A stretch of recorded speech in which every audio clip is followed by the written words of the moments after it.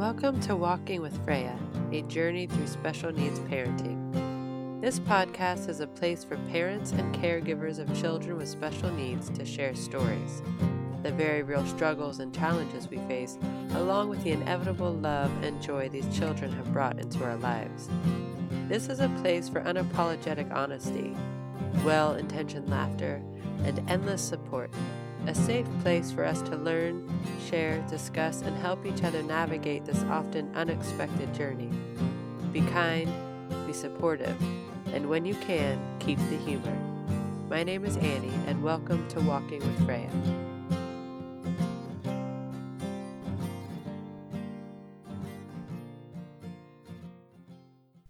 Hello, everyone. Happy May. Happy Prader-Willi Awareness Month. Happy spring. Happy shelter in place. No. I know that most of you all are still sheltering in place, and I hope that you have been able to find a rhythm to your lives that is sustainable for this moment, that you have laughter and peace throughout your day, two things that are perhaps harder to come by in this time. Now, as many of you know, May is PWS Awareness Month. The last few years during the month of May, I've dedicated the podcast episodes to Prader-Willi Awareness Month, since that is Freya's diagnosis. Now, during that time, I came out every week rather than every other week, and each episode was about PWS, whether it was my own story or sharing someone else's. This May is going to be a little different. Not too much, but as you can imagine, like most things, plans have had to shift a bit. I had a very special live podcast planned to come out this week. I was very excited about it, and maybe you heard me talk about it on previous episodes. So that was going to start this month off with a bang. Obviously, that did not happen. Along with that, with this whole shelter in place thing, it is hard to find a quiet moment in my house for interviews or recording. Actually, at the moment, I am sitting in the van outside because my family has taken to watching Idol on Sunday nights. Yeah, so I'm outside trying to have a little bit of quiet. And then, rather than spending time preparing for this month, I've kind of been trying to find my balance and get my feet firmly planted within this new and hopefully temporary normal. So I will still be dedicating this month to PWS. However, it might be just a little different. It'll be more personal, more creative. So I have been writing a lot. If you've listened to the podcast, you've probably heard me talk about how important writing is to me and how it's my therapy. And so, yeah, I set my alarm. I get up before the sun, or actually as the sun is coming up now, it's coming up a little earlier, and I write and I get my time. So you may also remember that I had a writing journal that just came out shortly before this whole COVID-19 thing. There is joy to be found here, a writing journal for parents of children with special needs. It's for caregivers as well. It's not just for parents. But it's for anybody that is on this journey and, needs to kind of process some of these experiences and these emotions. And I have my own writing in there as well. And it's hopefully a way to kind of dig through some of these the harder aspects of this journey and to find the hope and the joy and solutions and sometimes just to sit with the grief or to sit with the feelings and all that stuff. But I've talked about all that before, so I do have a box of those books waiting for those who would like to order a hard copy. I'm not making too many trips to the post office these days, but I will be happy to if people would like to get a copy. So, but I'm also working on putting this journal online at my website, and I'm going to figure all that out in the next week or so. And that may look like a course, or it may just be things you can download. I'm not really sure, but I'm going to try and get that up online for people who would like it. So So I've decided to share some of the writing and the prompts during this month. And on some weeks, maybe all of them, I don't know, I will pick an aspect of PWS, one characteristic, one telltale sign of the disorder, and I will share with you my own experience with it, with Freya. And I will also be resharing some of the very helpful and beautiful stories from past episodes. Anywho, these are all my ideas, and I hope that this is a worthy substitute to the past Mays. I will include interviews where I can and share moments from past episodes. I said all that when I went off script, as I do. And I hope that if you are someone who is not related to the world of Prader-Willi syndrome, that you will still stick around and you will listen, because these stories relate to all of us in so many ways. And I'm shifting because I'm crouched in my van. I'm dedicated, people, dedicated to this. So if you are in the PWS world and would like to come on and share your story, and you aren't offended by possible background noises of arguing children or dogs barking or cats coughing up fur balls, you can listen to the most recent episode. I believe it was episode 58. You can hear a cat coughing up a hairball in the background. You can email me at walkingwithfreya@gmail.com. So like I said, I am recording this on a Sunday, and Sundays are the days that Freya gets to have honey in her oats. And this is a special day for her, and that's what she calls it. It's my special day. And for those of you who don't know, food is one of the absolute biggest challenges with PWS. It is also the best way to manage this disorder in most situations. So there are physical issues along with behavioral problems that stem from the hyperphagia. I never really know how to say that, but it is this obsession with food and the inability to feel full. So this drives a lot of behavior, and there are so many other ways that PWS can manifest, or other characteristics that can affect behavior, but a big one is food because of that drive, the hyperphagia. And so not only is food one of the biggest challenges, but is, like I said, one of the ways that we really manage the behavior issues. One of the big things is locking the fridge, locking the food, making sure that they don't have access to food. That helps in a variety of ways. One, they will get the food. If it's out, they will find the food and they will eat the food. And then you have a whole other slew of problems. But also, older kids and adults have been able to vocalize that when the food is locked away, they feel less anxiety. They know they can't get it, and so they can kind of stop thinking about it. Although I don't know that they ever actually stop thinking about it completely, but it really helps to control the anxiety and kind of their thoughts about the food. So and we're getting to that point. We don't have things locked away, but I do have to put food away after we eat. If there's food left out on the stove or on the counter, I have to just get that put away. And Freya actually, for the first time the other day, asked me to put the oats away. I had forgotten to, because I make a big pot of oats and then I put it in the fridge and I use it for a couple days, which grosses my husband out for some reason. But so I had left it out. I had forgotten to put it in the fridge after breakfast, and Freya came out to me and she said, Can you put the food away? Can you put the oats away?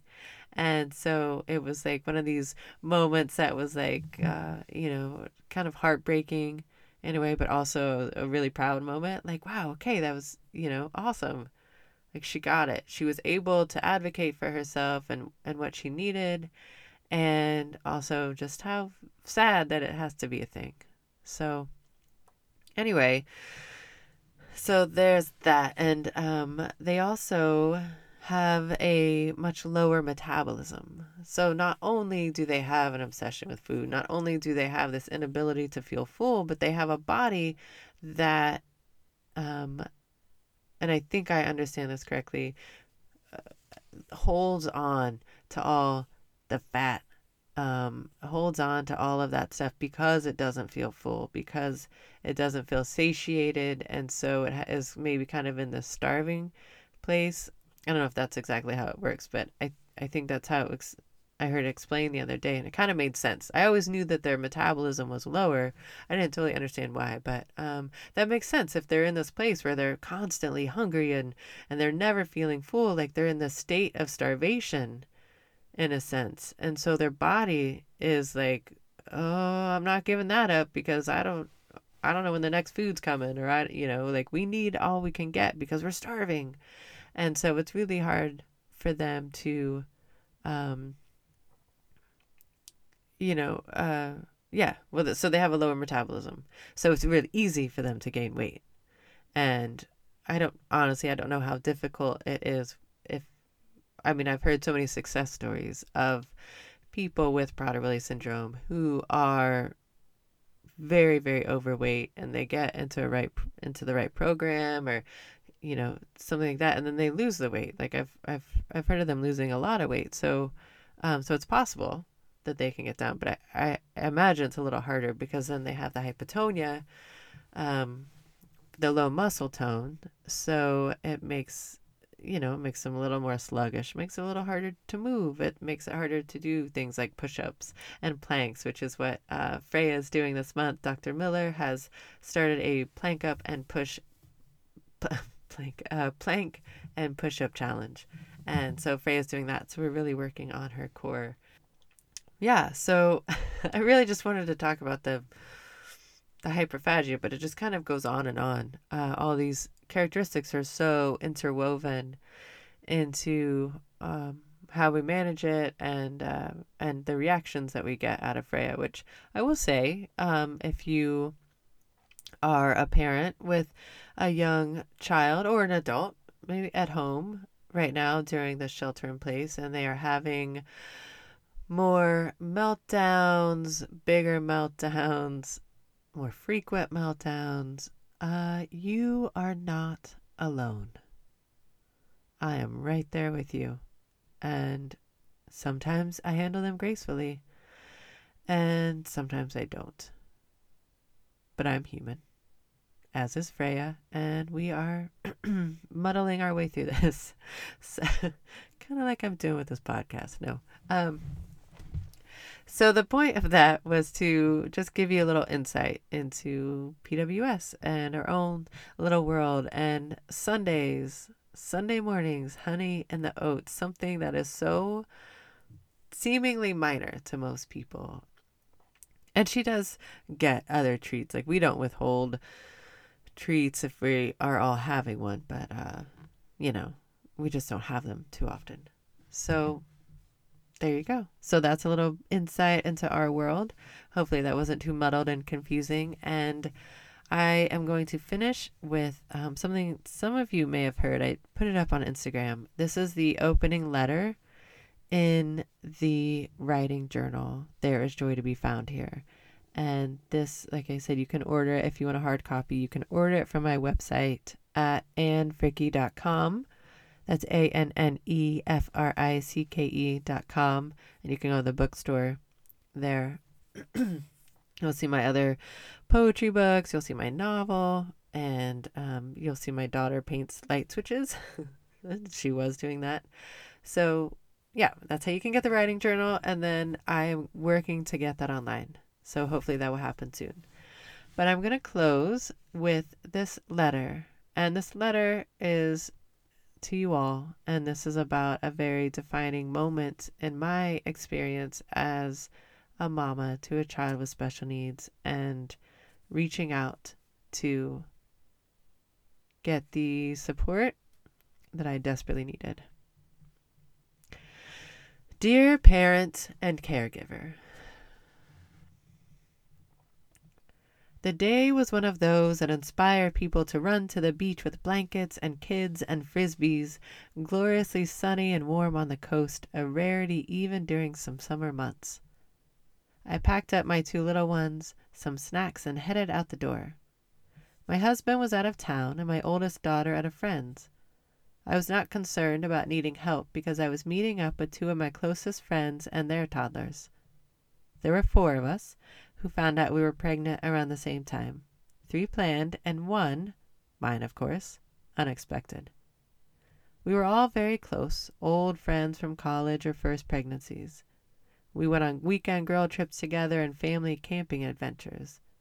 Our babies were all born within 5 months of each other, and they were all girls. I was no stranger to the complicated emotions that came with watching their children develop and thrive while my daughter had to work incredibly hard for something as instinctual and essential as eating. Even today, that grief is still so raw, so present.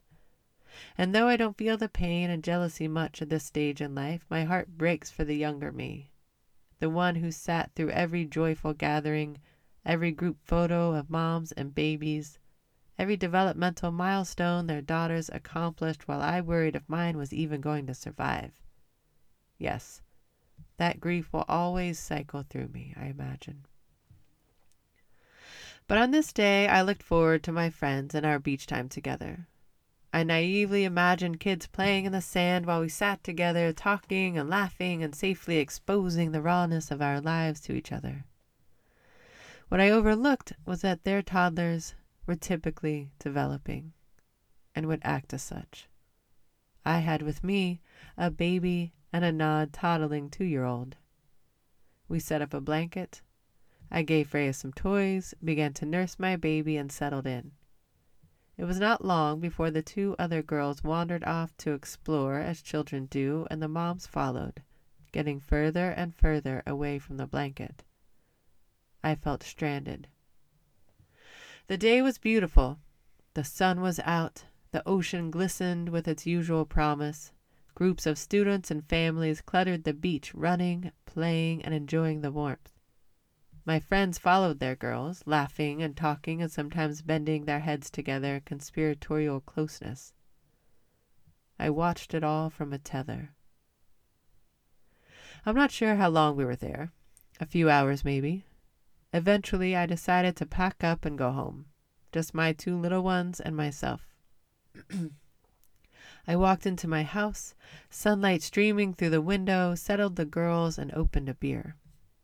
I was not one to drink alone, and I knew this beer for what it was, a balm for the pain that had no company. I sat on the front porch while the girls napped or played quietly, drank my beer, and moved on to a second and let myself wallow for a moment in my grief. I was an angsty, poetry-writing teenager, so I could do brooding and sad well, for a time. But then the happier side of my nature begins to push me towards the light, towards solutions and connections. I thought then of my cousin and his family and decided to reach out. This was a time social media was a blessing. I had met my cousin's wife only once a few summers before at a family picnic. She seemed the quintessential veteran special needs mom. Calm, patient, attentive, and strong as hell. She and my cousin, who live across the country, have a daughter with a severe form of genetic autism. I only know details of the challenges from social media posts and what I had learned. I only knew details of the challenges from social media posts and what I had learned from my mom and my aunt. So, with the confidence provided by alcohol and the desperation of needing to be understood, I sent her a message through Facebook. I told her about my experience at the beach and just how depressed I felt in the moment, how overwhelming and lonely this new path could be at times. Much to my benefit and gratitude, she was there. We messaged back and forth for probably an hour, sharing our stories. Her veteran status, experience, and kindness show me how to shed that pain, or at least how to sit kindly with it. I have never met her again, and they are no longer together. Still, I would someday like to let her know how much that meant to me, how crucial her openness and willingness to befriend, how it showed me a way up when I had felt so defeated. The hand she extended was a life changer. My friends are supportive and loving, and I am grateful for all of them. But sometimes they just can't understand. Sometimes they just can't see the pain underneath, the fear, the questions, and the doubts. Compassion is a beautiful gift to offer someone, but true empathy, to really feel the source of another person's pain, is something that comes from experience. We need each other, my friends. We need to find each other in the corners at parties, in bathrooms changing diapers for children well past society's accepted age of incontinence, in yards at barbecues avoiding the array of food our children will obsess over, at home trying to calm children wrought with uncontrollable emotions, in IEPs and medical appointments when we feel outnumbered by bureaucracy and paperwork and the system's inability to see our children as individuals, standing off to the side with wheelchairs that can't make it through crowds, in hospital rooms pre-surgery, ERs, and sitting on porches grasping for something to take away the pain. Find each other. At school, pickup and support groups, waiting rooms, playgrounds, or on the beach. Find each other and extend a hand. Or sit down and share the space. We need each other. These are hard lives to navigate at times, and we should not expect ourselves to do it alone. And if you feel like you have no one to reach out to, then you can start with me. Sincerely, Annie. So before you go, I would just like to ask you to please do me a huge favor and go on your podcast app and leave a review for the podcast and a rating. The ratings help, but the reviews also actually typing in words that somehow kind of has bigger pull and all of that stuff. The ratings and the reviews help the podcast go up in the charts. It helps get it seen by more people. So maybe there are, and I know there are families out there. I know there are parents that are struggling because I get those emails quite often of people who thought they were alone and found this podcast and realized that they weren't alone. So if you want to help this podcast get out to more people, help more people find it, please go and leave a review and a rating. And also tell a friend, tell numerous friends, and tell your family. You know, if you would like your family to understand your situation better, your child's diagnosis, and it's something that we've talked about on this podcast, I think it's a great way. You can share the podcast, and then you don't have to have those conversations, because sometimes those conversations are difficult. And I've certainly done that. I have asked people to listen to certain episodes for specific reasons, and because it provided information that I needed them to have, that I didn't, and conversations that I didn't necessarily want to have with them, I guess, or it's just easier sometimes. Anyway, so that's one of the things that you can do. And especially now that we're all sheltering in place, we all have more time. So, yeah, there you go. I would appreciate all of that stuff, the writing or the rating, the reviews.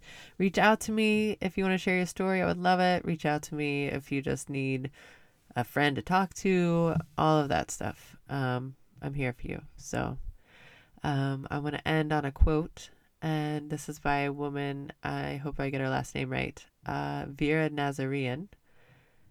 And this is what she says. Was it you or I who stumbled first? It does not matter. The one of us who finds the strength to get up first must help the other.